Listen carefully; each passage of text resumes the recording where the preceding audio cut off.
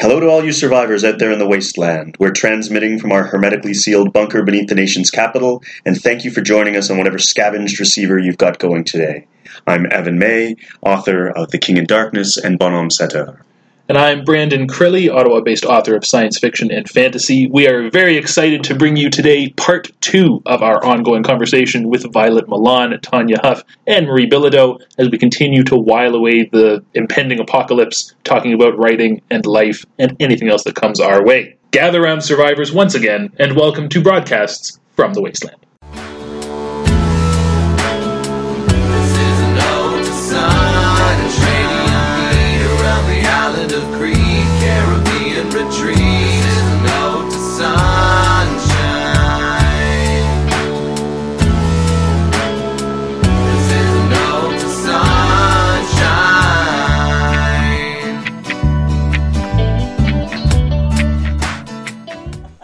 Craziness. So which was your first computer? I don't know. I know I was looking at the Apple, but it was $4,800. And wow. And I could get what we now call a PC, an analog IBM. Yeah. For like $1,800. My Commodore 64 cost $22.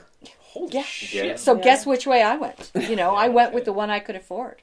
And I wanted a laser printer, but the laser printer was $1,500. Yeah. So I got one of the dot matrix. Oh my gosh. The daisy wheel one. A dot matrix or a daisy wheel, because they were different. Because the daisy wheel was essentially a flat Selectric. You're right. Yeah. I had the dot matrix. I also had a daisy, but the daisy wheel was my electronic typewriter. Oh, okay. See, I had a daisy wheel because you could change the daisy wheel. That's right. And do different fonts. Oh yeah, that was it was essentially like a flat Selectric. Yeah. Right. Okay. It sounded when it was running. It sounded like someone typing for 3 days. Whereas the dot matrix was just a horrible streaming noise. Oh, it was awful. And there was always the added thing, especially for school assignments, you had to remember to leave enough time to take the tractor holes off. Yes! Exactly. Oh, yeah. I need time to carefully rip those off and rip the pages apart. Yes, the pages because of fanfold paper. Misty Lackey and I used to send each other manuscripts on fanfold paper. And Fee came home from work. I think it was like the second Vaniel book. Fee came home from work once, and I'm in the living room in this cloud. Our living room is about the size of this room, which is not particularly large. I'm in this cloud of fanfold, because normally I would read it and fold it up as I read it. We never bothered to take them apart. Yeah. But I was reading so fast, I didn't want to fold it up, so I was just scrolling on the fanfold. So the living room was like packed with this loose fanfold paper. And I'm like, I am never going to get this folded up again, am I? That's when your wood stove comes in handy. Oh, if we had only had one. That was back when we were in the little teeny tiny Toronto apartment. Yeah. Yes, this is way, way back. Wow. That's hilarious. So, first computer? Well, I come from a computer family. My dad was a computer tech. My brother's a computer tech now and a technical teacher.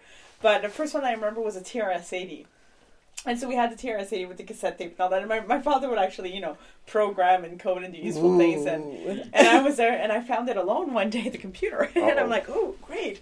So I sit down and I start typing because, I can figure this out. Like, and I must have been like 7 at the time. And I started typing this story. Now, I recall it as this great, deep rendition of Little Red Riding Hood, with nuances and different bad guys and like really evolving the genre of the fairy tale. It was probably a straight up retelling of Little Red Riding Hood. Regardless, I was very proud of myself, and I remember I typed for a long time, so it was probably at least 3 sentences long, like probably without punctuation because that was hard, but still. Who knew from punctuation? Right? Come on. It's evolved, people, like just follow the literacy of it, and then I hit enter and I was in the command prompt. So when you hit enter, it thinks you're sending a command, and it's like, this isn't a command, so it just blanks the screen out, because it thinks you're shitty at programming, which granted, that was shitty at programming. Fair call. Brilliant at writing, though, but shitty at programming. Yeah. And so it vanished, and I remember crying to my father, who then made an expert show for, I think, like an hour, of sitting in front of his computer with like his cigarette dangling from his mouth, just like, what you did was very complex, but let me see if I can retrieve it. I'm like calming down because he's handing me like toys. Here, play with this. Yeah, basically, while he made a good show trying to retrieve it. But now that I look back at it, he was just, playing the good dad part. Yeah. That's the first one I remember. Wow. Yeah, good days. My literacy chops just tested from the beginning. That's it. But you told that computer a good story. I did. Yeah. Yeah, but it just deleted it. No, it swallowed it. Yeah. Oh. Swallowed It it and absorbed would it. not give it back. Oh, I love it. Someday Yeah. he'll come knocking on my door. That's right. TRC. Do you remember me? Get the axe! Get the axe! Robopocalypse. Whoa. Apocalypse. Right, and you'll survive because the TRS-80 will remember. No, That's no, right. that one No, told me no. a really good Told story. me a That's right. story. We love her. Yeah. Yeah. Just told it to me. She That's wrote right. it in Just command to code. me. Clearly it was for me. That's right. And That's so right. Marie will survive. Thank you, little Marie. You've saved me again. I'm pretty sure in any apocalypse, Marie's going to be the one that survives. No, yes. Yeah. Odds are high. Yep. Well, I think so. intend to start it. You know, I'll Yeah, have but enough on all of you.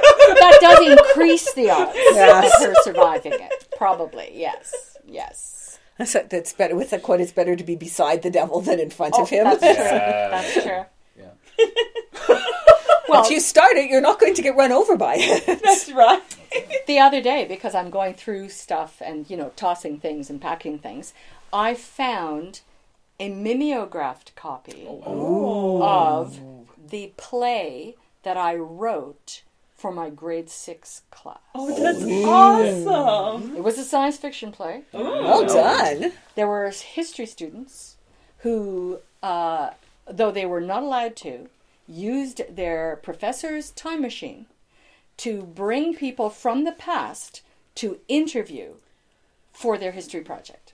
Man, you should have sued the ass off of Bill and Ted's Excellent Adventure. You bet I should have. But, when Bill and Ted's Excellent Adventure came out, I went, I've done this already. Come on. I did this. I was a child. I'm like, you can't do. Come on, you can do better than this. Go. Honestly, how disappointing. But yeah, so that was kind of cool. And of course, I'm reading it and I'm going, oh my God, I thought that was funny. So it's all like 11-year-old humor, right? Yeah, see, when I was 10, I was a poet. So I wasn't doing prose when I was 10. I was doing poetry. No. And I was spending the summer with my great-grandparents at the farm, and my Uncle Albert sent 2 of my poems into the Picton Gazette, Oh, okay. and they paid me $5 a poem. Oh, And I'm like, wait a minute. People will pay you for this? I was like, and that was Yep. the beginning. That I was the holy beginning. crap. That's people will pay. It took me my like God. almost Yeah, 20 yeah. years to get someone to do it again. Yes, but you knew But I it knew was it. there. Yes, I knew it was That's possible. Right. That's right. Grab it. That's hilarious. Wow. The scary part is I can still recite the poem. Seriously. Do Yeah. it. No. Shut down. No. This is worse than the TRS-80. Your command codes just don't work, Corey. No. How do I get anything done? Oh, man. That's wild. Well, it's when you get old, you remember the past better than the present. Oh. That's what it is. I kind of put a dark spin on it there. Yeah. No, are you kidding me? I'm loving the whole being old thing. It's yeah? like, yeah. It's like, no, I'm old. I don't have to do that anymore. Nice. I like that. Screw you. I'm old. That's like, that's No, great. there are definite advantages that you don't realize when you're Yeah. younger. And just to be very serious about it, I think we might have been talking about this recently. One of the advantages for a woman to be older is that no one sees you. Marie and I were talking about this today a little bit. You're in that sense you're a lot safer than you were as a younger Yeah. person. Because you're invisible. Because you're invisible. You're no longer a target for anyone's unwanted attention, unwanted approach. Yeah. Like, and if nothing. somebody does, you can just go anti on them. Oh, yeah. It's like, Yeah. excuse me? Exactly. Does your mother know you're here? That's right. Don't I know your mother? Yeah. Oh, yeah. Interesting. Yeah. Don't you? And you don't think about it, obviously, because, like, as a younger woman, you actually don't consider that a time will ever come when you're going to be free of this. Oh. And that when you are, you go, wait a second, there's something different. Interesting. Something different going on. And then you realize it's like, I just walked through this whole mall, or this, wherever it is, you're down the street, wherever it is you're walking, without anybody turning their head to look at me, without any man saying something to me. And it's like, wow, how long has this been going on? You know, because you get so used to it that you blank it out. Right. And then when you realize it's not there anymore, you go, oh my God. I can do whatever I want. Yeah, I can do whatever I want. I can do what I want. I can wear pants. I can wear wear polyester pants with elastic and sweatshirts with kittens on them. Woo! See, I'm just... Now, I never thought of that. But now that you mention it... Oh, like you ever would. Yeah, that's true. See, I just turned 40, and I'm just, like, at the cusp where I'm starting to notice, like, the invisibility. But do you find, like... It made me feel better here. Help me out. Since we're both old enough to be your mother. And Brandon's grandmother. That's right. That's right. I don't think so. No. I consider you both good friends. That was the diplomatic response. She's so, yeah. She's very good. It's because she's very French. Shall we kiss on the cheeks now? Oh, yeah. Like, does the invisibility... Does it spread other places? Like, have you found that, like, on panels at conventions and stuff, like, do you find that you have a harder time? You both have great portfolios. Like, you're both well known. Well, no, because on the panel, all you have to be is yourself. And you can call bullshit on people. Actually, the most fun thing in the world is watching Michelle Segura on a panel. God. She's very good. Oh, my goodness. Michelle, and to be fair, Michelle was like this when she was 20. Oh, yeah. But she will be, sometimes she'll be sitting on a panel, you can just tell she's trying to behave herself, and then somebody will say something so egregiously stupid, she will turn, lean down the table and go, that is total bullshit. And people who know her, who are in the middle seats, will move back. And here it begins. Yeah. Because, awesome. But it's and you can do that because you don't have to worry about it. And also the great thing about being where I am in my career, I'm 4 years from a pension. It's like, I don't, at this point, screw it. Yeah. It's like, you can say, you don't have to worry about what people think about you. Mm-hmm. They can think about whatever they want because I do not have to create a career.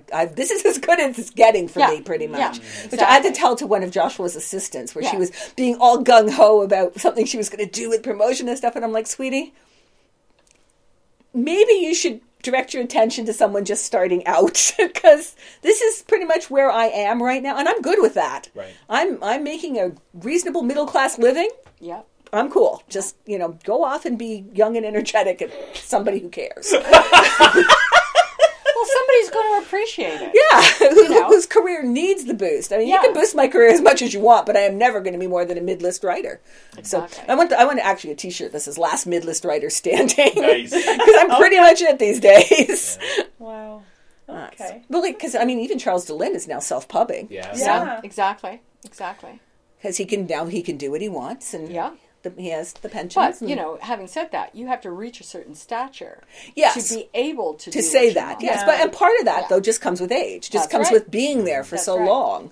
It's just hang in there and keep going. It's like somebody asked at a Limestone Genre one year. It's like, so how do I have your career? And I said, find a time machine, go back 30 years, That's start then. Yeah, done. Yeah, because you can't do my career now. No, it would not work. Just isn't the market for mid-list writers. People say to me, how did you get published? And I will tell them obviously, but I will begin by saying, this isn't going to happen to you. Yeah, because I'm one of the last people who did it the old-fashioned way. Got an agent, had the manuscript submitted to the publisher. Publisher bought the manuscript. Agent argued about the price. I mean, this doesn't happen to people now. Right. This is not generally how it's done.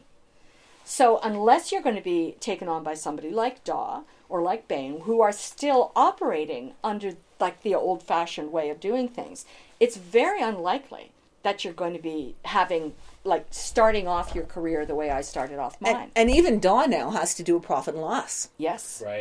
Yes. Before they buy a book. Yeah. They still, because they've now got the whole Random Penguin weight behind them. That's right. They have to go before the board and say, this book is worth what we want to pay for it because it will make this much money for you. Mm-hmm. Mm-hmm. Wow. Yeah. So if you're just starting out, it's easier for people with the first book because they have no idea. Yeah. That's true. But if you have if you have a bad book, then the marketing department goes, yeah, that's not going to... Well, and, one of the reasons that, because I'm with Daw, and one of the reasons that I don't have a problem selling them my next book is because they're not giving me a crapload huge advance. Right. They're just giving me a little throw some money. Yeah. And I'm perfectly happy with it. I'm happy to get the money. Just to be clear. Just to be clear. Like it's more money than a lot of other people have who actually work for a living. But it's not the kind of money that's going to scare the finance department. Yeah. Or the marketing department. We will never make this back. This is enough money. We are definitely going to make this back. Yeah. Go. Interesting. So. And Daw is one of the few people who are still taking the words of their editors over the marketing department. But even they have to justify to the marketing department now because they're tied to Random Penguin. Right, okay. So profit and loss statements are just off because it means the marketing is buying the books, which is why I was on the jury for the Philip K. Dick Awards one year. Okay. And I'd hit a point where I was really depressed because everything that was coming out, it was while I'd left BACA, so I think I still had the Locust subscription at the time, so I was seeing what was coming out, but everything looked the same. Mm-hmm. Everything, all the cover copy was the same. It was just nothing really grabbed you. Because the 70s, for all its faults, there was new... people were breaking paradigms left and right. They were just trying new things, and they weren't worrying about whether it sold. They were just exploring what they could do. And so we get into the mid-90s, and it's like, oh my God, every single book on here is just... And with the Philip K. Dick Awards, you get every single paperback that was published in North America during that calendar year. Holy crap. Wow. Yeah. And back then, they hadn't divided the YAs from the adults either. Or possibly that might have been the year I did the Suburbs Award. I'm not sure. But it was just like the UPS guy was at my door every day. It was like boxes and boxes. Our little tiny local library, which was in a school portable for years, that particular year has like an amazing SF section. And I realized when I was doing that if you want... the stuff that's pushing the envelope, you have to go to the small presses. Yeah. Yes. Mm-hmm. And the small presses, because they're not investing. In fact, a lot of them are like, we'll give you copies. It's like, here's a couple $1,000. Right. So they have nothing to lose. So they're able to take chances. Yes. Yeah. Whereas the big companies, because it all goes back to the shareholders. It all goes back to what they can lose. And so I was just so encouraged when I did the Philip K. Dick Award about how much wonderful new stuff was coming out from the small presses. Yeah. And now as the big companies are coalescing even tighter, the small presses are beginning to grow in and fill in the niches in that. Yeah.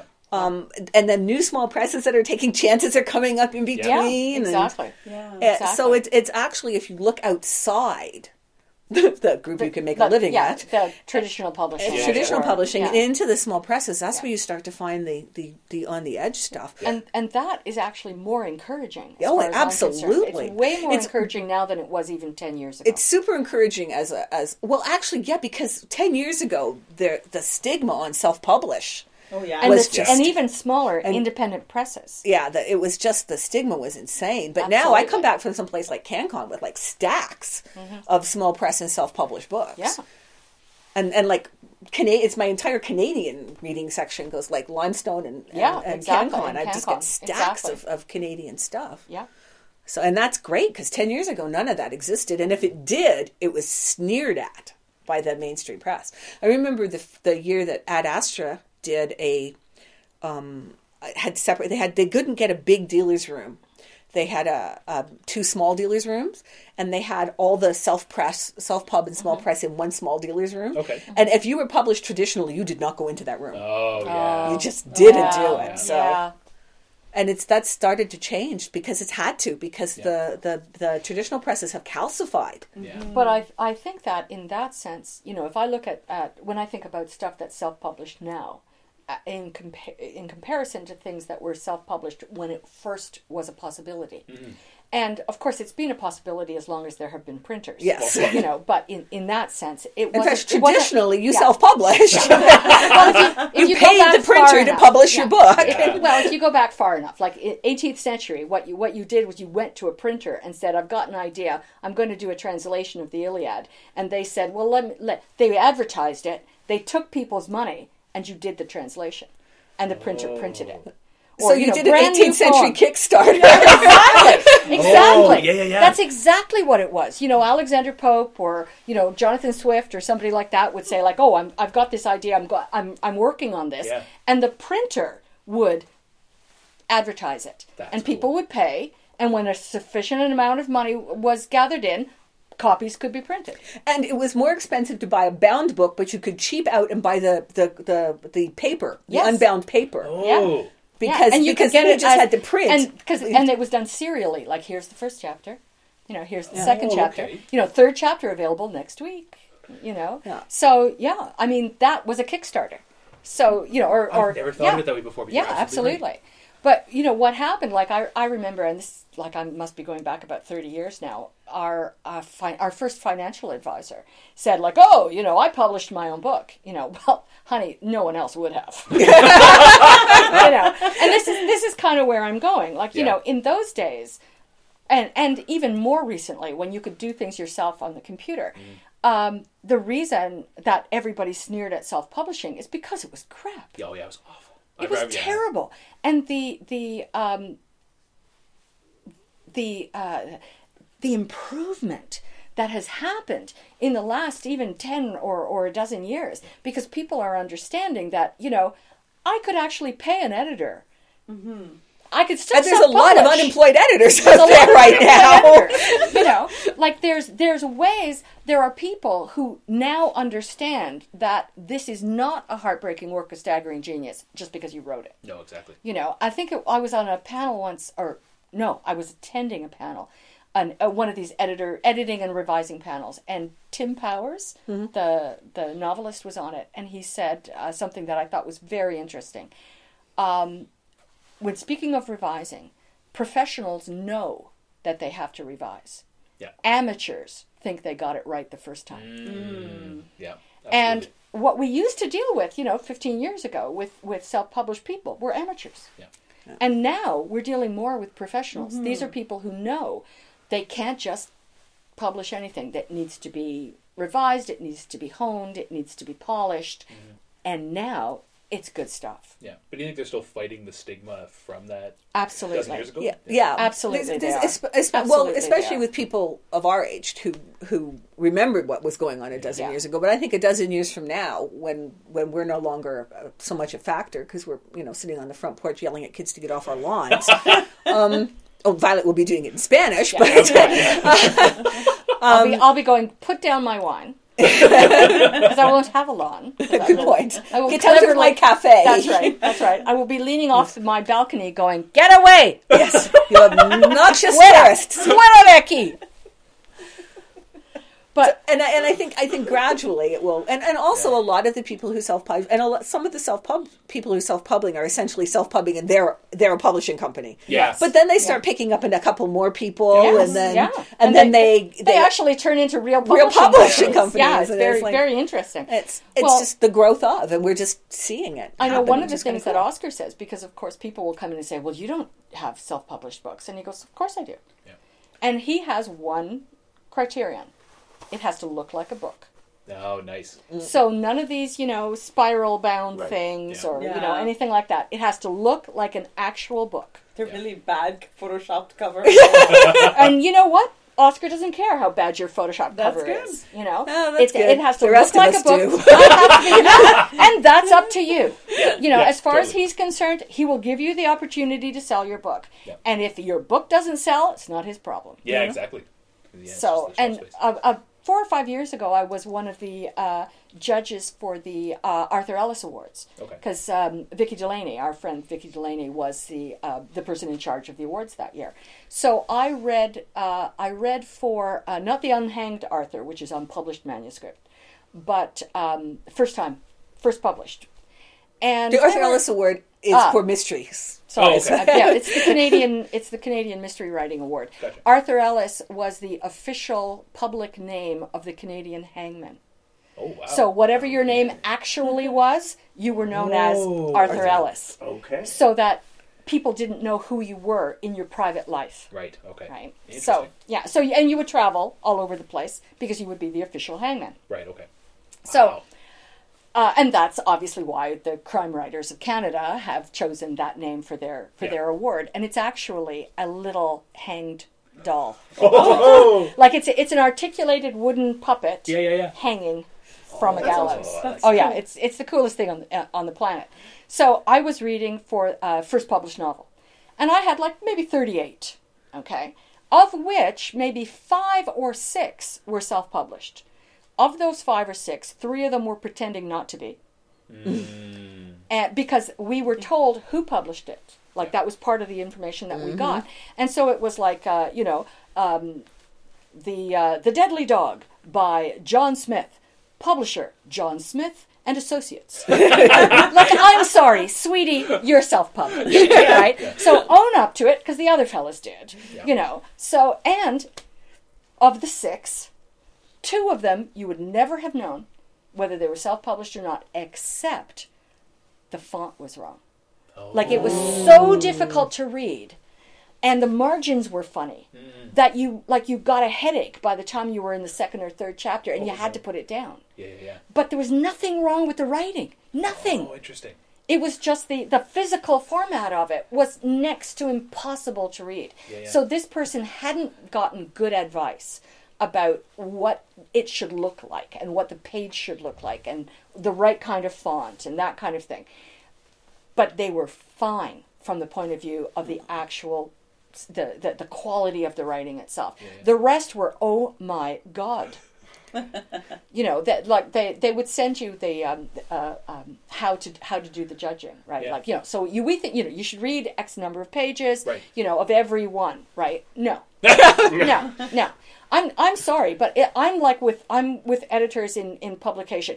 By page 3, I already know I don't want to buy your book, and that's, if you're a judge, you already know by page 3. I'm not giving this thing an award. And sometimes by page 3 you may like it. You may even want to read the rest of it. Yeah. But you're not giving it an award. Exactly. And oddly enough, the person who I wish I could remember, somebody St. Clair, it was a mystery book, but it was paranormal.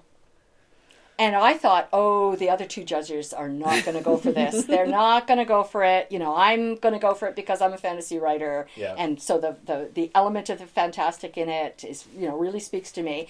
And the 2 of them were thinking the same thing. No way. Oh, I'm the only one that's going to vote for this. And they were marshalling their arguments, right? And I said, awesome. Well, because, you've got your short list, right? But of the short list, you have to say which is the winner. Right. Okay. Right. Yeah. So the short list is published, but it's already known at that point who actually won, only by a very small number of people. And so we were all going, well, I would consider this for the first place. Oh, really? So would I. So it was fantastic because we were all of us so relieved. It was such an easy experience, and it isn't always. But it's funny because it's clearly the good books rose to the top. When I did the Philip K. Dick Award, there were 5 of us on the jury. 3 of us had one book as number 1, and a different book as and another book as number 2, and it flipped. Yeah. The other 2 people had the book we had as number 2 as number 1, and 3. But those were the only 2 books in the first 2 slots out of the 5 of us. That's right. It was super easy for us to, because the people with the 3 just went, okay, whatever. Because the 2s were going, that was our second place anyway. So exactly. Well, we did a kind of standard because there were 3 of us. So 2 yeses, it's in; 2 nos, it's out. So like regardless of what the third person thought, if it's 2 nos, that book is no longer under consideration. Yeah. And there was one book that they said, like, like the first thing you do is like here are my 10 rejects. Like these, I'm not even going to discuss these. So we exchanged rejects. And one of them, I had put 1 on the reject pile. And the other 2 had said, like, I haven't finished it. But, it seems quite interesting. And I've never read anything like this before. And I thought to myself, geez, you haven't read much, have you? Because I said, well, maybe it's because I tend to read more of this kind of stuff, but I have read something like this before, And I knew who the bad guy was by about page 45. And I had suspected before that. But at that point, I knew. And, I'm judging. So I flipped to the back and went, uh-huh. Right? So I said, I wouldn't, I'm not supporting this at all. And they went, good enough for us. Wow. So they didn't finish reading it. Okay. The year I did the Sunburst was the year that Life of Pi won. Oh, yeah. So it was it was the only year that I actually had read one of the books on Canada exactly. Reads. I was like, exactly. whoa! Yeah. I've read that. Oh my god! Because generally they're like, wow, Canada's reading that? Yeah. Seriously? Yeah. Okay, maybe the biography of Ken Dryden. I can actually see Canada reading that, but you're looking at the rest of it going, no, you may be reading it, but... It's the same 20 people. Yeah, well, good point. Because it's not anything any of us are reading. Yeah, that's it. But I've always found a lot of awards in the arts are like that. There's a little bit of a move between that and mass consumption. Yes. Oh, yeah. Oh, no, definitely. Well, a friend... What I was just to say is, Steve Lay told me once, it's like...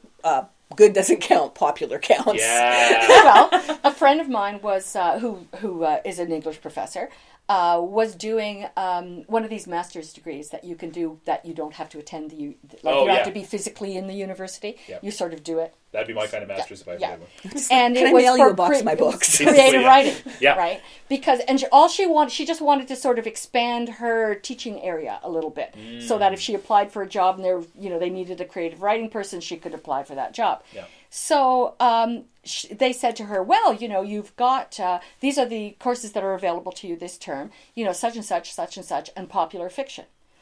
And she said, what?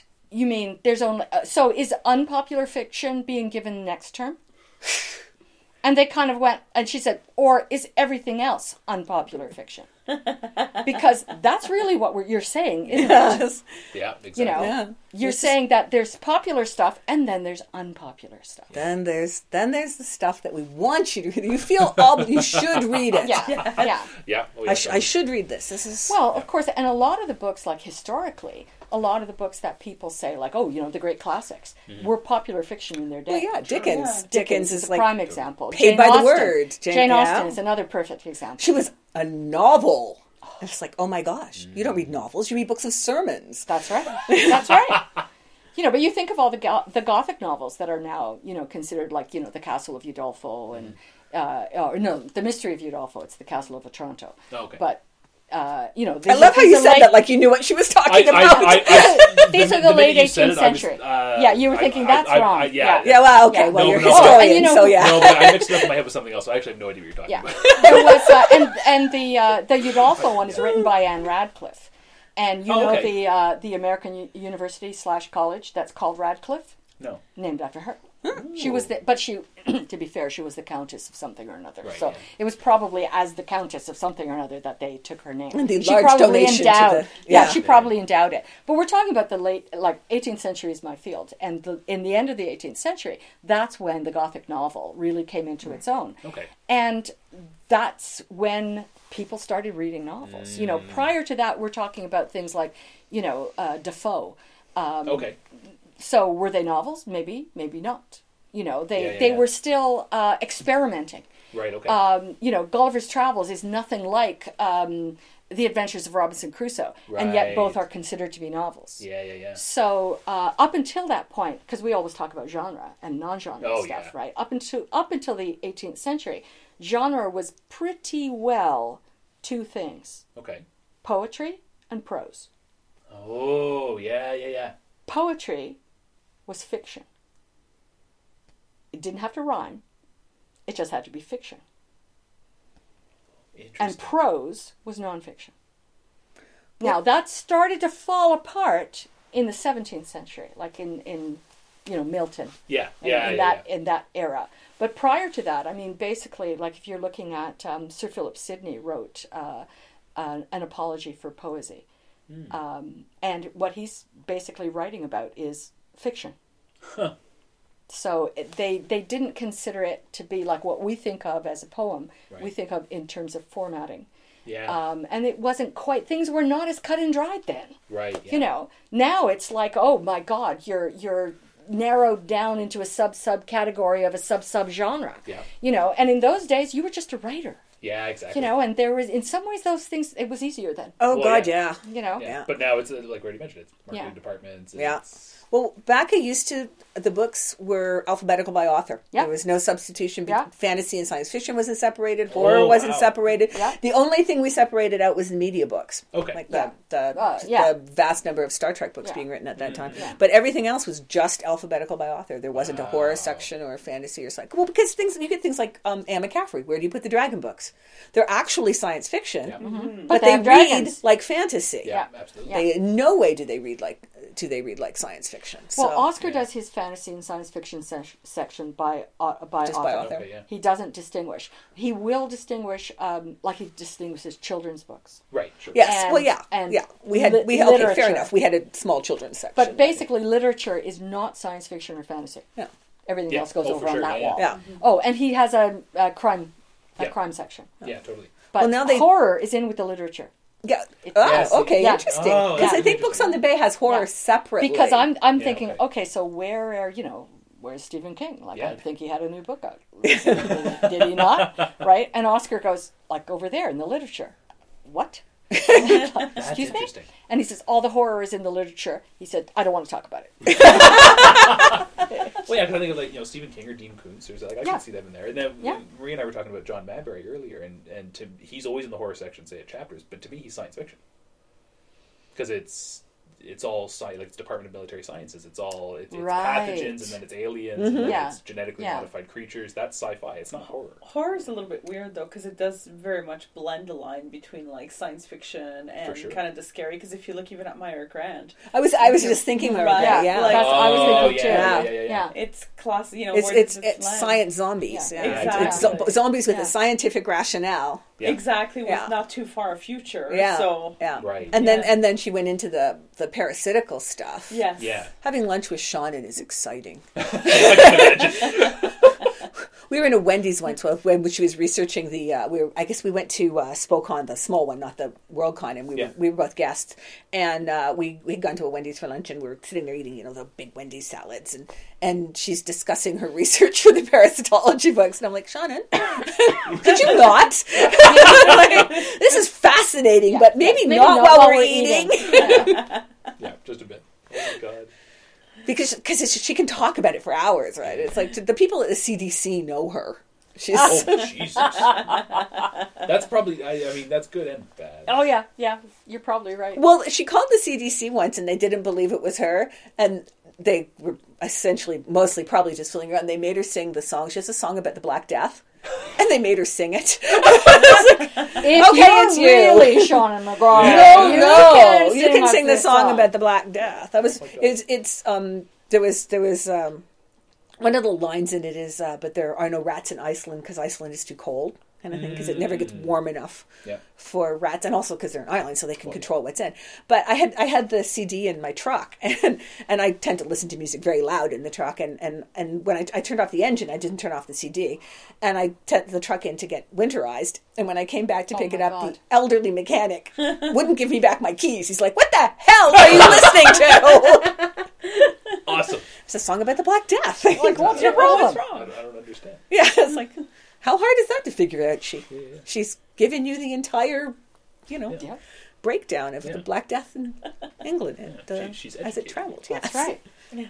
In iambic pentameter, even. So Well, it's funny too because I was just looking for thrillers, like on the horror side. I Oh, was yeah. just looking for thrillers. So I was like, my next book's got a little bit of a thriller bent, so I just want to like consume a lot of thrillers for fun. And a lot of them are just in literature, even though they have the horror bend, they have the science bend. So it's like sometimes I feel like the marketing departments just go, we'll put it that cover and put it in this space, and that one will. Yeah. put it no, what over the hell? It there. didn't sell as science fiction. Let's slap a horror cover on it and see what happens. Exactly. But I think part of it is because the horror does get put into literature. So if you can sell it as horror, you have a better chance at awards. Well, non-genre awards anyway. Yeah, exactly. Yeah. No one's ever going to get a Giller for a science fiction novel, but you might get it for horror. For what is Yeah. essentially a horror horror novel. novel. Yeah. Yeah. Well, that's David Demchuk. That's not the Giller, right? It was. Yeah, it was a Yeah, good one. Was it the Giller? Yeah. Oh, okay. Yeah. I stand corrected. There's the example right there. Yeah. Yeah, yeah. So Cool. well, Well, Life of Pi won a bunch of something other than the Sunburst, didn't it? Oh, I think it did. Yeah, yeah. It won a bunch of Yeah. it won a bunch of stuff, and I'm like, I'm sorry, that's fantasy, damn it. It's like The Talking Tigers. Yeah. Well, It's like I know I've the said moment this. the tiger talks, Yeah. it's fantasy. I know I've said this before that in Europe, because I spend a certain amount of my time in Spain, and the reaction of people in Europe towards genre fiction is entirely different. What we have here is that obviously within our community, we're all very supportive of it. We write it, we read it, we like it. Yeah. Outside of the community, you're often having to explain things to people or refusing to explain. Basically. In Spain, if somebody says, "Oh, my cousin's a writer," and people will say to me, "Oh, what do you write?" and I say fantasy, they go, "Oh my God, that's wonderful!" Wow. They don't say what.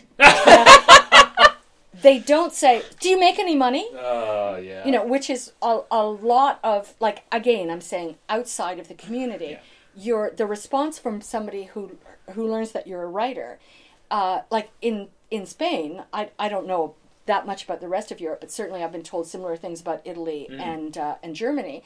If you say I'm a writer, everybody goes, "That's wonderful. Wow. That's great." They don't expect you to make a living. No, of course Yeah, not. they don't care if you're also a plumber.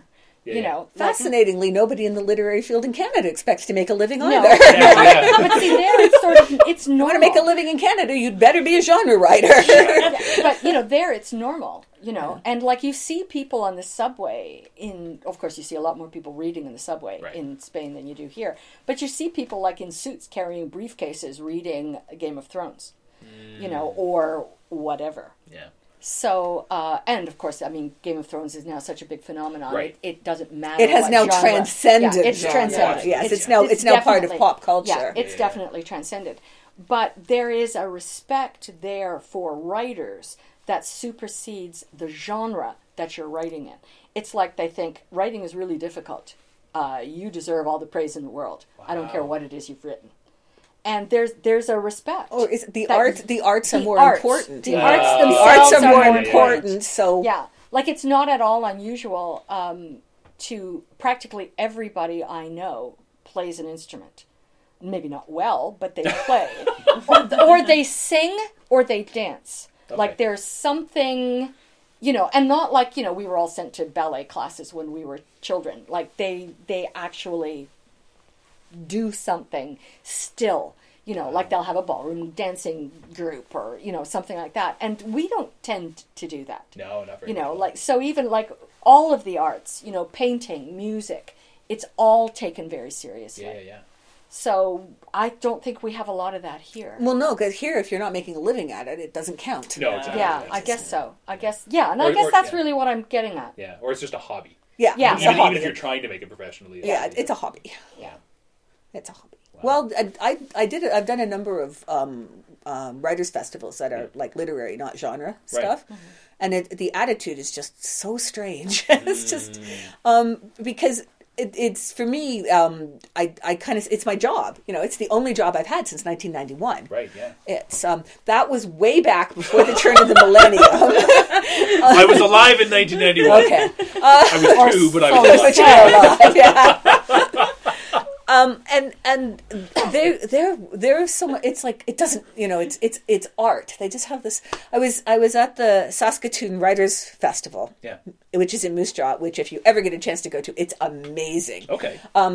People read in Saskatoon. It's like they just read genre. They read non-genre. They just read a lot. Yeah.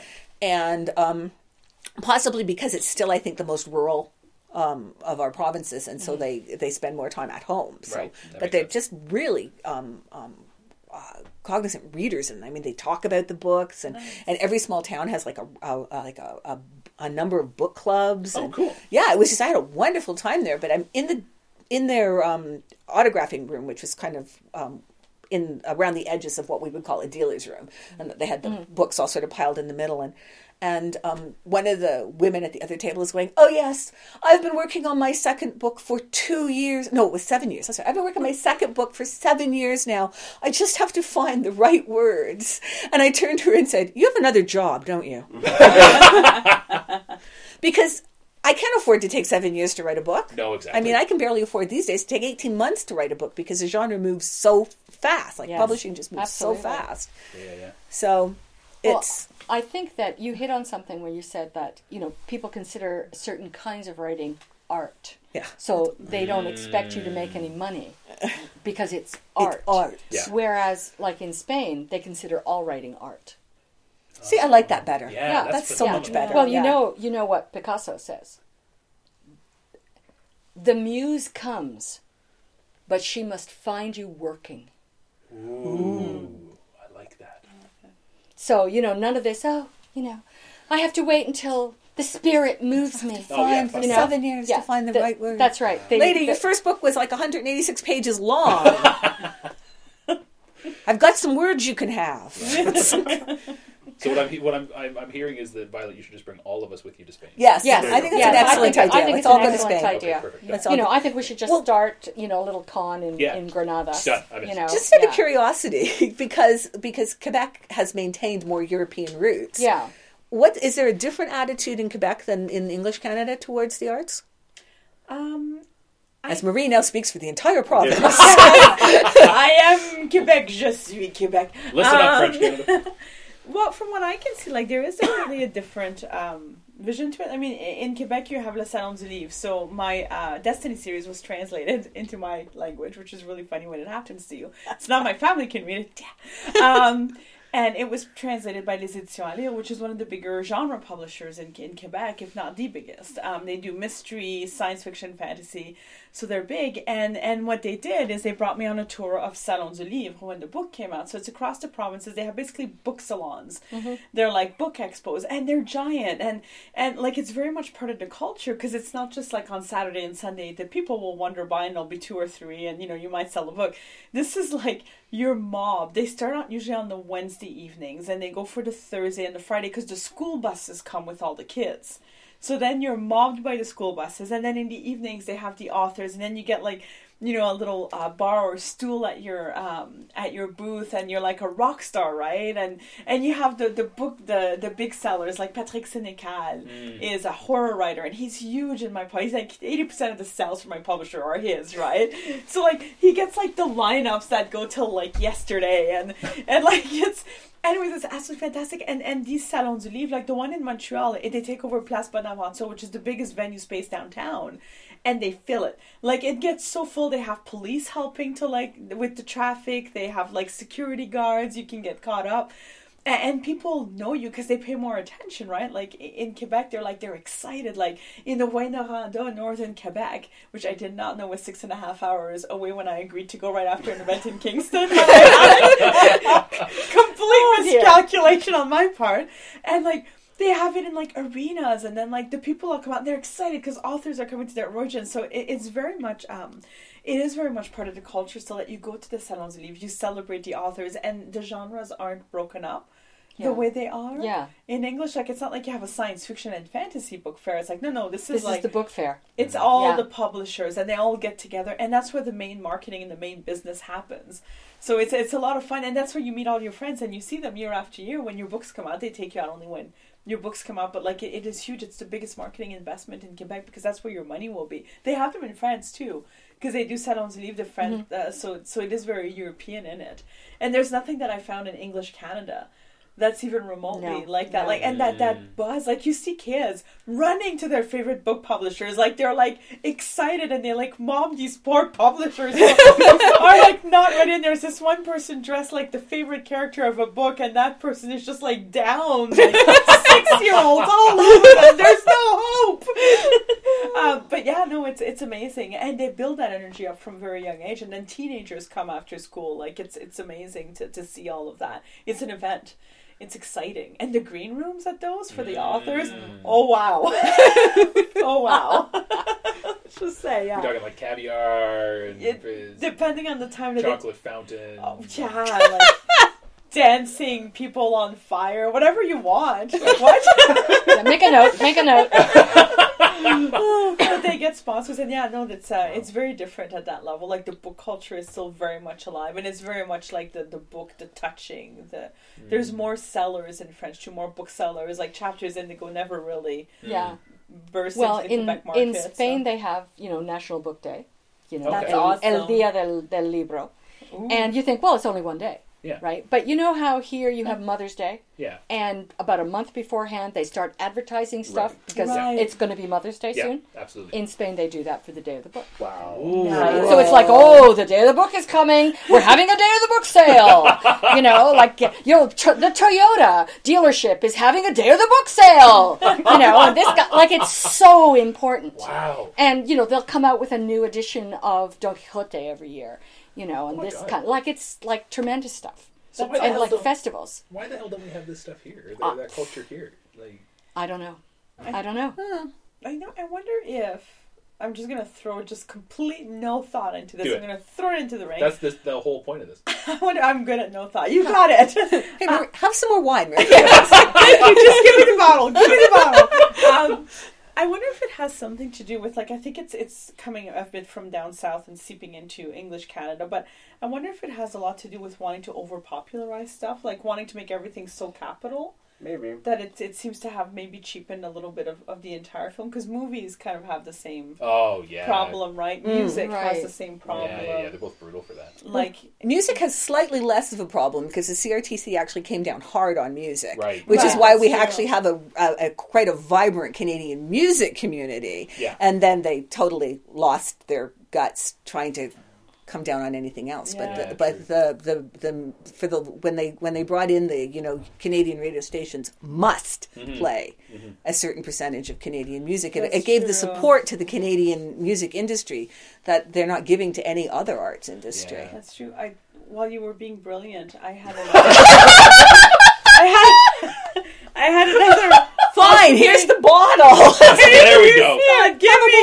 Okay, good. Cheers, mate. I had a thought. What if? Give that to me. But Violet, my thought.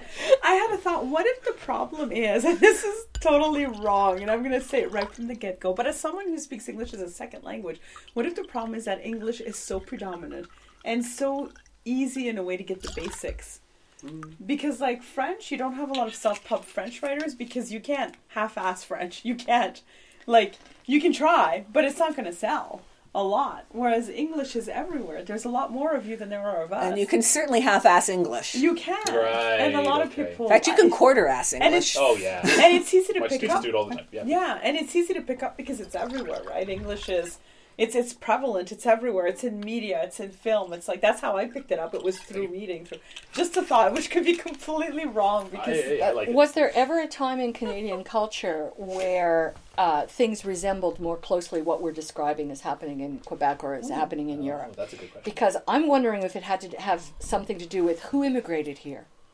Oh. Well, see, Because in Europe, you've got the whole class structure, like everybody. Yeah. From the top to the bottom, you got everyone. In North America, you don't. You have, it's sort of like the culture, like the celebration of the middle class. Which means you can't do things that other people don't do. Because that, if everybody doesn't do it, Yeah. it makes you suspect. Yeah, that's a very good point. That's smart. It's the wine. Right? wow, that's good wine. Fine. I'm telling you. You can't go wrong. It's Spanish wine. How Oh, can no, I tell of you? course. Yeah. Evan, I feel like you'd have something smart to say about this. Now the If we would pressure's only on. let you. Yeah. Yeah, if we would only let you speak, you probably I mean, whenever I think about this, I always think that part of the problem is basically we don't want to pay for art. And we're fine with the idea of artists not making any money. Like, we like the idea, and I think this is probably more a North American thing than anything else. We love the idea of the starving artist. And that's something you have to do as an artist, right? That if you're an artist, well, that means you'll be poor, and that's what you go through. And, like, you know, if you're going to be an actor, well, that means you'll wait tables for a while, you know, while you're getting your career started. And it's not like that for other careers, right? Like when someone's getting started in law, you know, like, yeah, you're going to starve and wait tables for a while. Yeah. Or you're getting started in the law business. Right? whereas in Yeah. Spain, to be a waiter is a career. Right. Right. Yeah. Yeah. Yeah. But I think you're onto something because this is one of the reasons that I loved the 18th century so much, and I focused on it for my academic work. Is that the 18th century is the start of the Age of Enlightenment, and what happened was this is the cusp, everything changes. Yeah. And you can see it, stuff that happened in 17th century, stuff that happened in 19th century, totally different. In the 18th century is when it changed from this to that. Mm-hmm. And one of the things that surfaced in the 18th century was something that a professor of mine called the poet as queer duck. He was British. And he said, up until the 18th century, the poet was a professional person. They sang if they were Greek poets. They were Homer, they were Virgil, they were Spencer. Right. They were people who did this. They were of the people. Their work is understandable by everyone. It's accessible to everyone. Shakespeare. Right. Yeah. Right. But in the 18th century, they started to get the idea of the unique vision. That the artist is somebody who sees something that was never seen before. So they can't appeal to everyone. Right. Because they have such a unique and special vision that they can only appeal to unique and special people. So anybody who appeals to the populace as a whole can't possibly be an artist. No, they're just a hack. They're popular writers. Yeah. Yeah. And then So that was where the whole, the artist starving in the attic, that became the intentional creation of people who were not by any means starving in any attic, right? But they gave out that impression of themselves.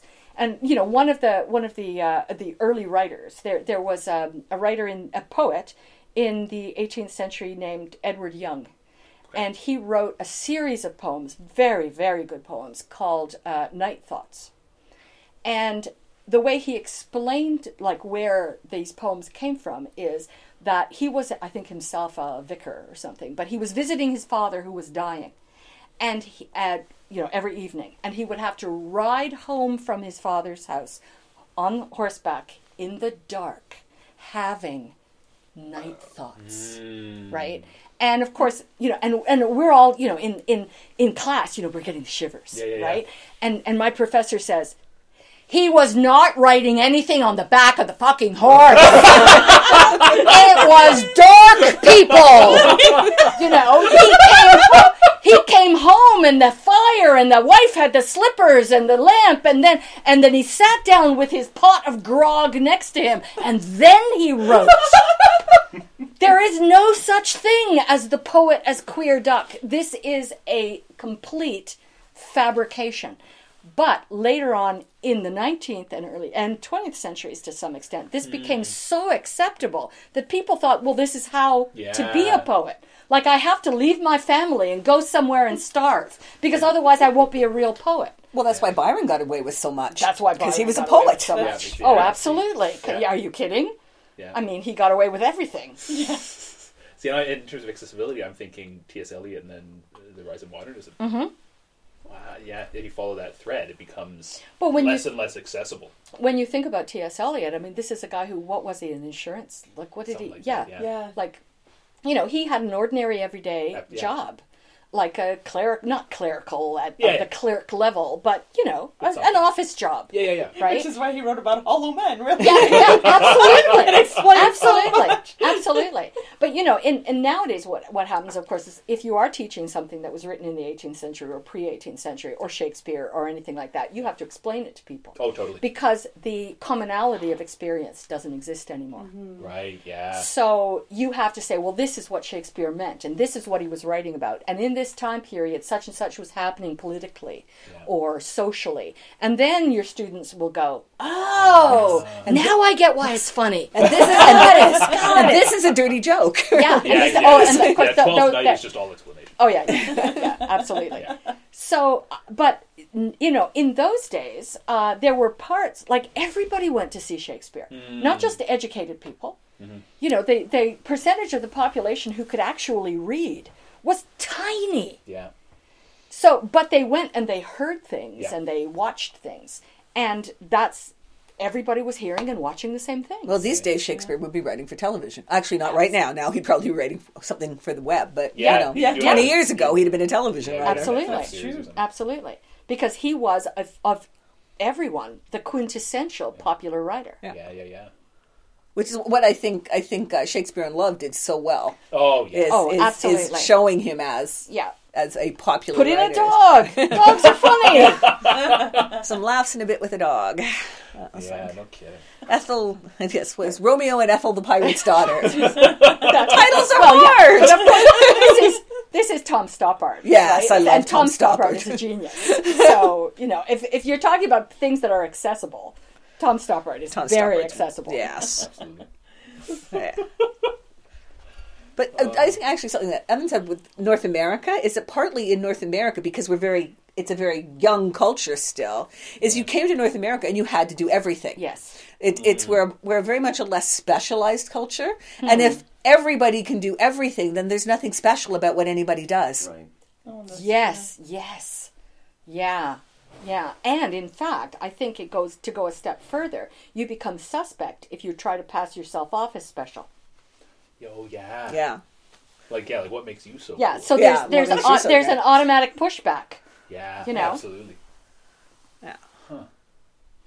I actually got I had a line in a short story once with the editor of the short story, which I did not realize was an actual rocket scientist. And one of the lines in the short story was, "It doesn't take a rocket scientist," and he got very insulted by that.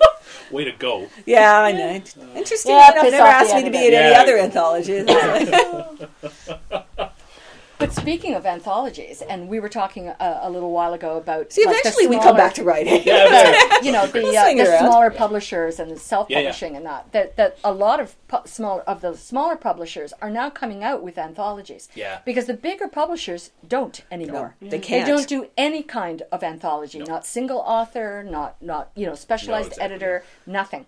So you get a publisher like the American pronunciation, ZNB, which actually stands for Zombies Need Brains. It's phenomenal. And they do, like Joshua Palmatier, who's the force behind this. Another DAW author, by the way, and he puts out 2 or 3 anthologies every year. Yeah. And it's this small Kickstarter. Right? Yeah. And it's these smaller, close to being self-published publishing houses that are providing the kinds of things, the kinds of openings, and that we had, when we were first starting. When I was a teenager, and if I wrote a science fiction story or a fantasy story, I had 7 or 8 different magazines that I could send it to. Well, now you got nothing. Yeah, I know. You pretty well, there's Asimov's, there's... FNSF is still publishing. Yeah. FNSF. Analog is still But Analog is very specific. Yeah. Analog's hard science. Yeah. Beneath Ceaseless Skies. Yes, but think how small they are in comparison to to something like Asimov's. Or Analog or Amazing or Omni in its day. It was in the old day. Right? You sent it to Omni first because they paid penthouse rates. There was $3,000 for a short story. That's right. Wow. It was amazing. Wasn't Omni coming back or something? There was a rumor. Because I thought I picked up a copy of it in San Antonio. There was a rumor that it was coming back. I don't know whether it did. I don't know what happened. But now with people like Zombies Need Brains and other such smaller publishing houses, they're now providing that niche that we've been without for 15 or 20 years. Yeah, that's phenomenal. I look at Saga with the anthologies like Dominic Prisian and Nava Wolf are editing. They're phenomenal. And Saga, I think, is they're not small press, but they're mid. I think they're mid. Yeah. But I think Saga at this point is probably mid. But those kinds of things are phenomenal. But one of the things that Joshua Palmatier does is he's got a couple of 3 or 4 what he calls anchor authors, and this is what sells the anthology. This is how he gets the money. Yeah. But then he has 1 or 2 slots available for unpublished people who have been previously unpublished. That's phenomenal. Nice. And that's cool because he gets his anchor authors down and then he opens it up. Yeah. And then he says, okay, because, like he's got maybe, 20 stories. Yeah. So he's got his 4 anchor authors or his 5 anchor authors, and the rest, it's now open. And he says, well, like what Julie Trunana just did with the That's Plexus, right. the Plexus That's right. anthology. She had spots deliberately set aside for first published authors. Right. So, Yeah. And that was a way to get it, to be able to do. It's pretty much the only way you can get an anthology through a traditional publisher right now, is because it's tied to Julie's, to a 20-year series. Exactly. And it's tied to that. So it's got a built-in readership. Yeah, absolutely. Now, there's a short story that I'm writing right now because it's due on New Year's Eve, and I must finish it before I start drinking. So she'll be working on it tomorrow. That's right. Is for. I see the look of confusion on it. I have bad news. I think the anthology is called Portals. And it's one of those zombies. I saw and it.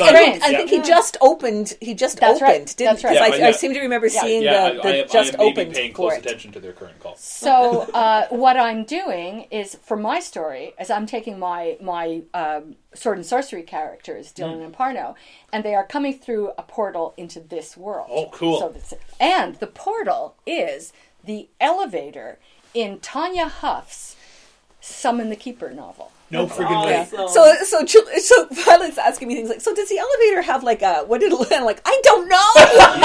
Just make it up. Yeah, and I'm going. I wrote it in 1997. I don't know what I did last Tuesday. It's sort of like this, And of course, when you said, it's like the elevator in the SNR building. It's like, okay, now I know what the we're old talking elevator. about. Well, growing up in Kingston, the only elevator in the entire city was the elevator at the SNR, which was a department store. Which is an old department store that was at the very end of Princess Street. That's right. And unlike now, when there's a lot going on down there, it was like pretty much, I don't know, Clergy Street and then nothing. Yeah. Until you got to the SNR. So it had to be, it was an adventure to go to the SNR. And when you're in the SNR, you actually had to ride the elevator. Yep, absolutely. Because I think it was 3 stories, but it was one of those, and it actually had like an elevator operator with the lever, with the doors, with the lever. When I was there. When I was a kid, because remember that was the Dark Ages. That's right. Yes, I keep forgetting. It actually had an elevator operator who worked the handle on it. Yeah. And then by the time I got to high school, Sears at the mall had put in an escalator. Oh yeah. So we'd all go to Sears because you could ride the escalator. Yeah, of course.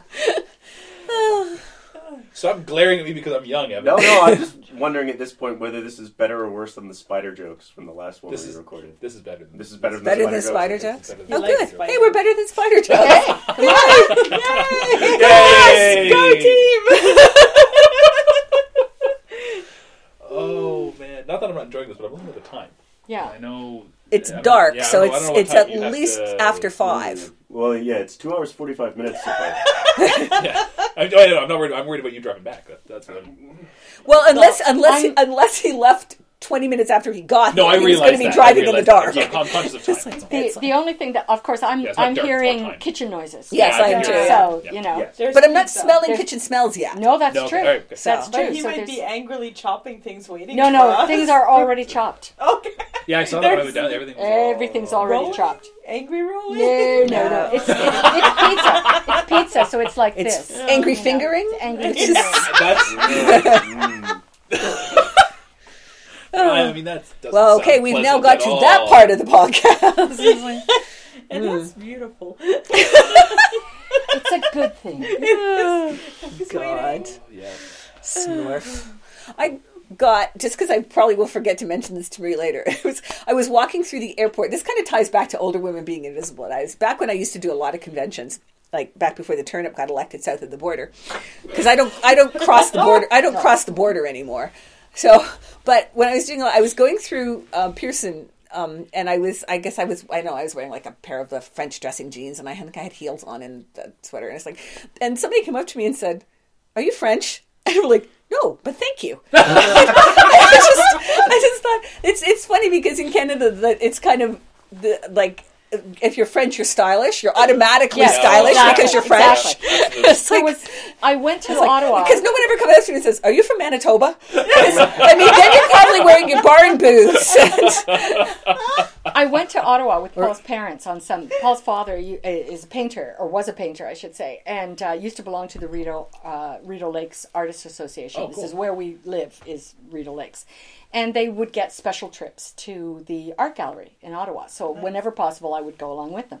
And so one time, whatever it was they had scheduled for the afternoon was of no interest to me, so I went shopping. And I was wearing a hat. It's in the middle of the summer. Yeah. So if I went into the store wearing the hat, everyone spoke to me in French. If I went out, and it's starting to rain, so I've taken the hat off and put up the umbrella, because oftentimes the hat does not fit under the umbrella. Without hat, everyone spoke to me in English. Ooh. And I thought, ha ha ha. You figured it out. Evidently, the French ladies are more stylish than the English ladies. But, see, there's a thing, though. Like, French ladies, they can be either really stylish or they can have, like, missed it by, like, 0.10 degrees. Falls into horrible. Ever so close. Yeah. Falls into, like, terrible. Like, somehow there's really good or really bad. There is no in between, whereas, otherwise there's a lot of nice in between, you know? But no, not that's the rest of Canada, is the in-between. Exactly. We're the in-between. Yes. I don't know. Whenever I've been, Montreal is my only real experience of French Canada. And what I've always found is that people are dressed like they dress in Europe. They dress like they're out of the house today. Oh, yes. Whereas in English Canada, they tend to dress as though they didn't have time to put real clothes on before they left the house. This is like, your yoga pants aren't his biggest seller in French Canada. No, I hear that, because like when I go out, I'm dressed in blue jeans and a t-shirt. I'm sitting here feeling deep shame. Yeah, right? No, but the thing is, no, because we're in-house. We are Well, in-house. yeah. Right? No, I was We're out and en about like famille. this. Yeah. Yes, Okay, my teaching attire at work is this, with a suit jacket. It's exactly what I wear at CamCon. So that's my professional. I'm using air quotes, professional. But attire. see, that's oftentimes you will see men dressed like that in Spain. That they're wearing like some kind of t-shirty looking with a suit jacket on top. Yeah, it dresses it up. Sweet. Yeah. Yeah. Because I'm trendy. Yeah, you're not. So The thing European. Oh, if you're wearing running shoes and shorts or something, they assume that you've had to stop at the store on your way to the beach. Because otherwise you wouldn't be dressed like this. Of course. You don't expect actually to, go into a bar and get served. Like, of course you would be. Yes. But, of course everybody in the bar would be going, look at that guy. Tourist. Oh, yeah. And actually, listening to Violet, when I did a convention in Italy back in, early 20s, early 20 teens, I don't know, somewhere. It's like, it wasn't last A few years ago. It wasn't last Tuesday, and it 20s? wasn't the 60s, so I'm not going to remember it. Oh, God. No, it was the early twos. Whatever. But I didn't take any denim. And I was like in linen and dressy stuff the whole time, and everyone thought I was Italian. Yeah. See, that's the way to do Yeah. it. Since I look German, it's kind of fascinating. But it's still Northern Italy. But it was that they didn't think I was a tourist. Yeah. Because So you I got it. completely different service. Yeah. And see, Because this is something that- I was And dressed. Paul and I have wasn't been wearing doing this for tourist years. clothes. Like we don't, when we would go, just to visit a family, we wouldn't dress the way we would dress to go into town to do something. Right. We would dress as though we were Spanish.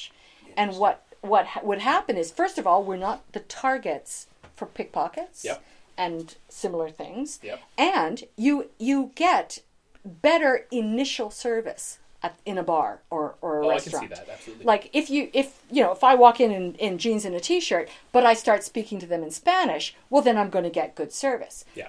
Until I start speaking to them in Spanish, not so much. Yeah.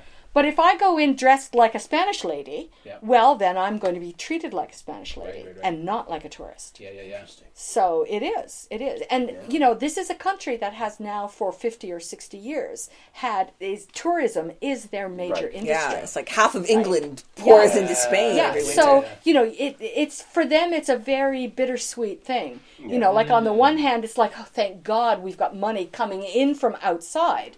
But on the other hand, look what we have to put up with. Like, oh my God, the Americans, or whatever. Yeah. Wow. Yeah, I made that mistake when I was in England and France, specifically in England. In the 12th grade, we went on a trip for the 90th anniversary of Vimy Ridge and toured around and stuff. And the first day we're walking around London, we're going past Westminster Abbey and whatnot, and I was wearing a plaid coat, so it looked very much like a Canadian stoner. And I got swindled that first day while I was in England, because they spotted me coming a mile away. And there was this old woman comes up to me, and she's got these flowers, and she's going up to people and being like, some sort of charity thing. She's babbling away. Yeah. And I'm at the back of the group, and all of a sudden she's right in my face, this tiny little old woman, and she's babbling at me about, feed the children, save the children, Jesus loves you, whatever the hell. And I'm like, I have no idea what's going on.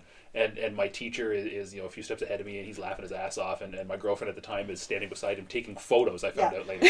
That's great. And nobody is helping me at all. Yeah. Right? Notice he said his girlfriend at the time.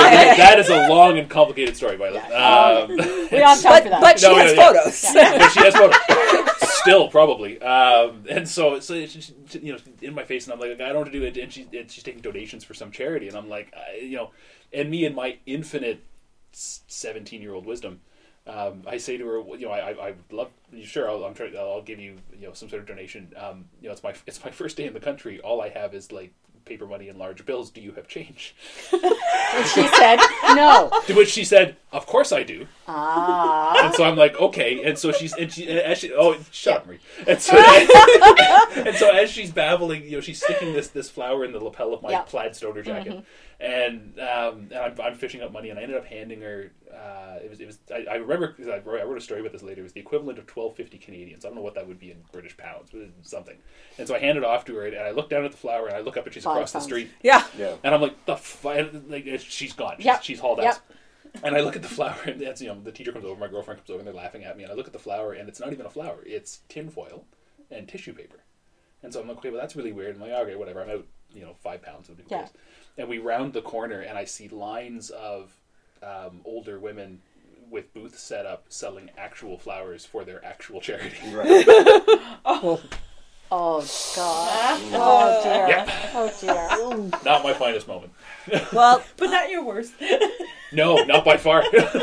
I was going to the castle in Milan because the convention was like a few days, and then the publisher paid for an extra 3 or 4 days. So we had 3 or 4 days to wander around. Cool. Rob and Carolyn went to Venice, and I thought, no, if I want to see Venice, I'd like to spend more than 90 minutes there.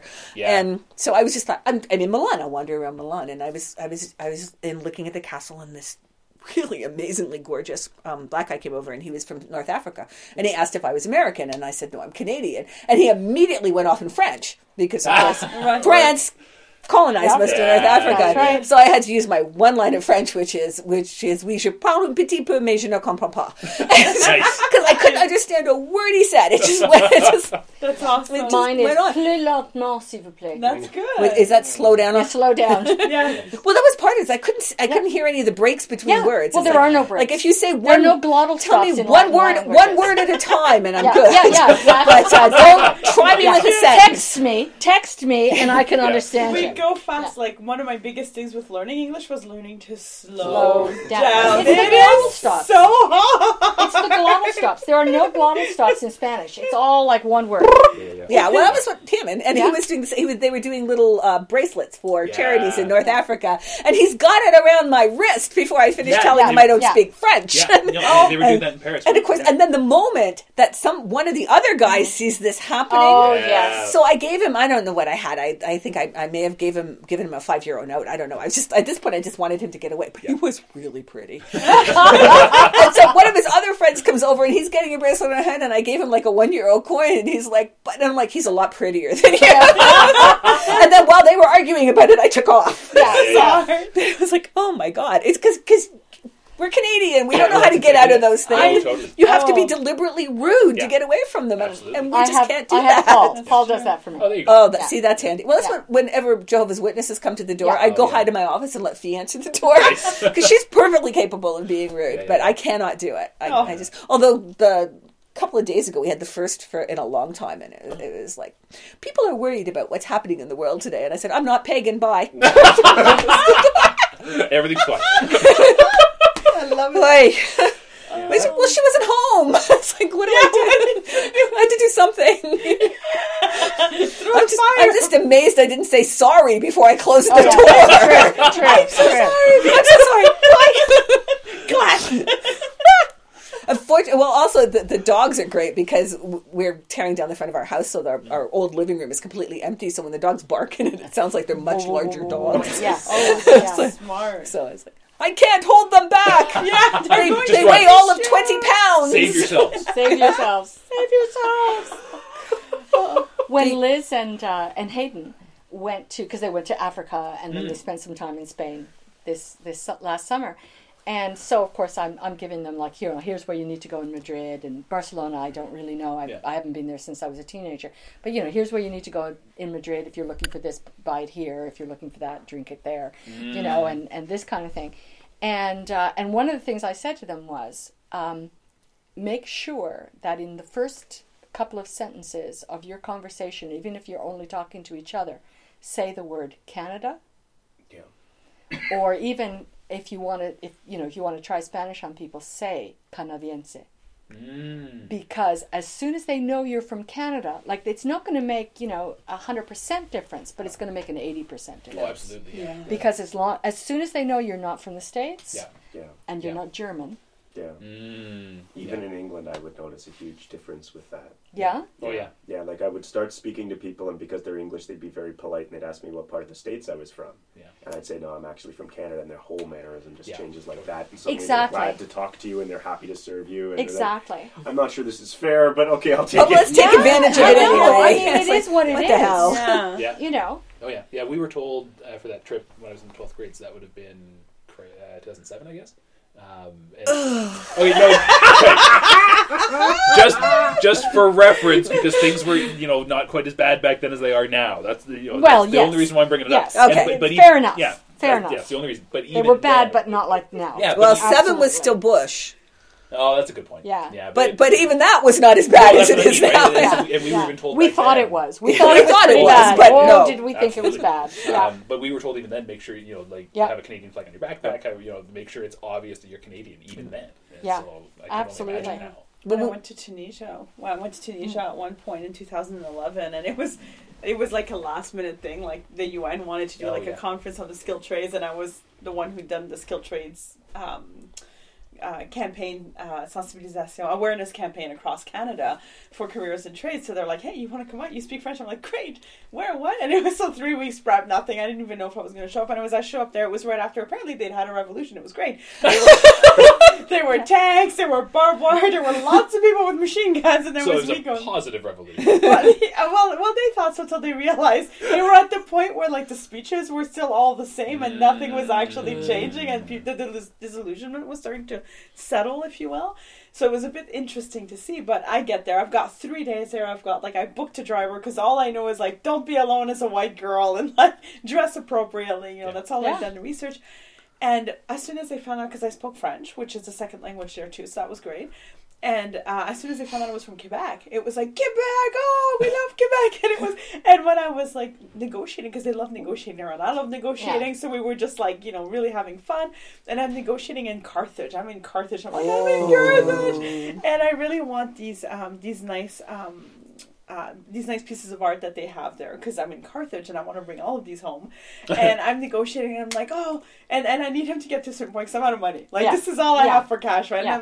And I'm like, oh, mais monsieur, je viens de Québec et je retourne demain. I come from Quebec and I'm going back tomorrow. It's like, Quebec, oh, ben madame! Take it! Yes! Advantage, Quebec. Oh my God. Yeah. Wow.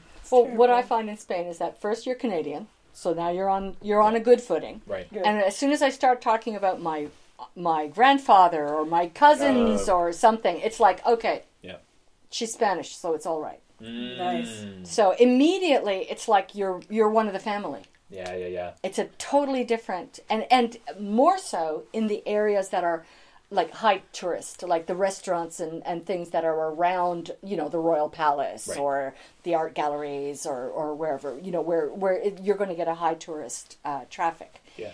If they have any reason to think that you're Spanish, That's it. Like, they will actually be talking to you about the other people in the place. Oh, wow. It's like, you see the lady at the end of the bar? I am telling you, that woman is shit-faced. Or whatever. Because it's like suddenly you're a regular. Oh, And though this is the first time you've ever walked into the place. Wow. But it's like, oh, well, all of us Spaniards together. Yeah. And those foreign tourists. We're being outnumbered by the British at this point.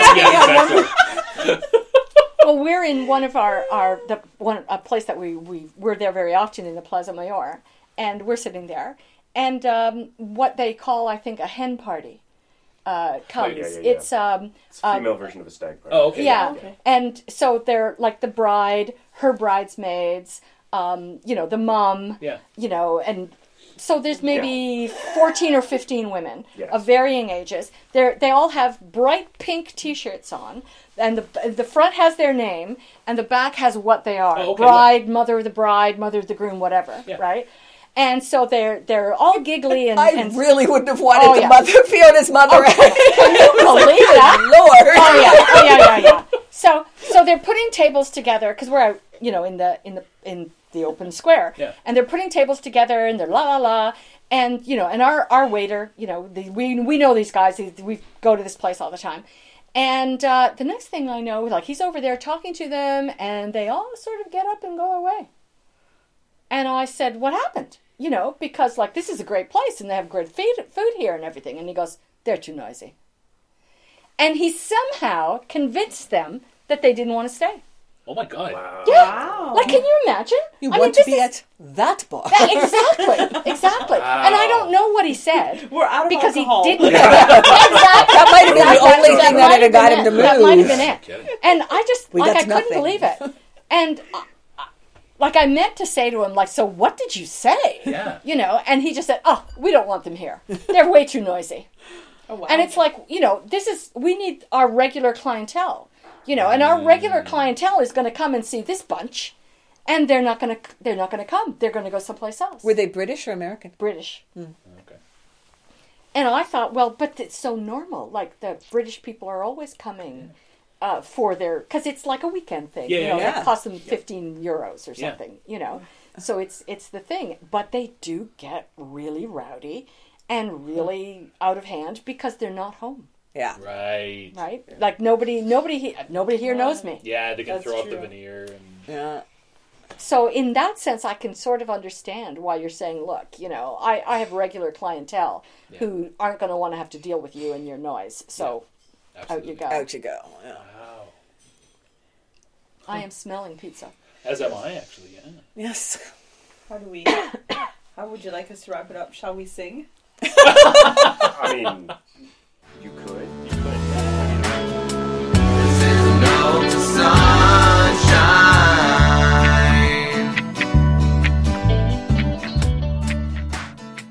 Well, I see from our external temperature readings that it may soon be safe to emerge.